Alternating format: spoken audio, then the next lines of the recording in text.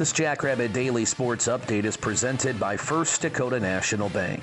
They've been serving the people of South Dakota with dependable banking solutions for more than 150 years. First Dakota, it's where the locals go.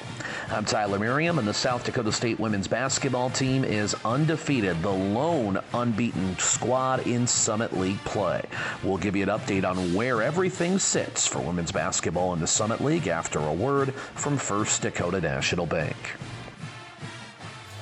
Agriculture has always formed the backbone of our economy, and its success has always required a very precise understanding of the land. But until SDSU launched its first-in-the-nation Bachelor of Science degree in precision agriculture, young ag professionals were on their own when it came to keeping up with cutting-edge ag technology. First Dakota succeeds when our ag-producing clients succeed, and we applaud all who continue to innovate in their fields, especially when their fields grow our food. This is Nate Franzine, President of Ag Banking at First Dakota. Every thriving operation and game-changing innovation was started somewhere by someone who had a dream and the passion to make it happen first. So what will be your South Dakota first? Give a First Dakota Ag Banker a call today. Member FDIC. The Jackrabbit women's basketball team has rattled off 9 consecutive victories. Aaron Johnston's squad is 15-5 overall. More importantly, the Jacks have an unblemished Summit League record. SDSU, a perfect 7-0, leads the league. In second place, the team the Jacks will see on Thursday night in Fargo. That's the Bison of North Dakota State. Jory Collins' squad has won 7 of its last 10. The Bison are in second place in the league with a 5-1 mark.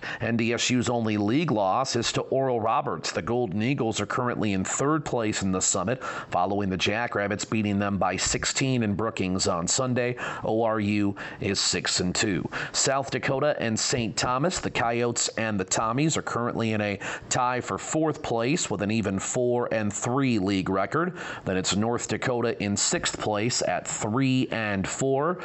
Kansas City, Denver, and Omaha all with just one league victory. The Roos and the Pioneers are each 1-6, while the Mavericks are 1-7. So the South Dakota State women a game and a half up on second place North Dakota State. Again, they'll meet on Thursday night in Fargo, and then the Jackrabbit women will return to Vermilion. They handled USD in Brookings just a couple of weeks ago. The Interstate Series renews in Vermilion coming up on Saturday for the Jackrabbit women. And this Jackrabbit Daily Sports Update has been presented by your friends at First Dakota National Bank.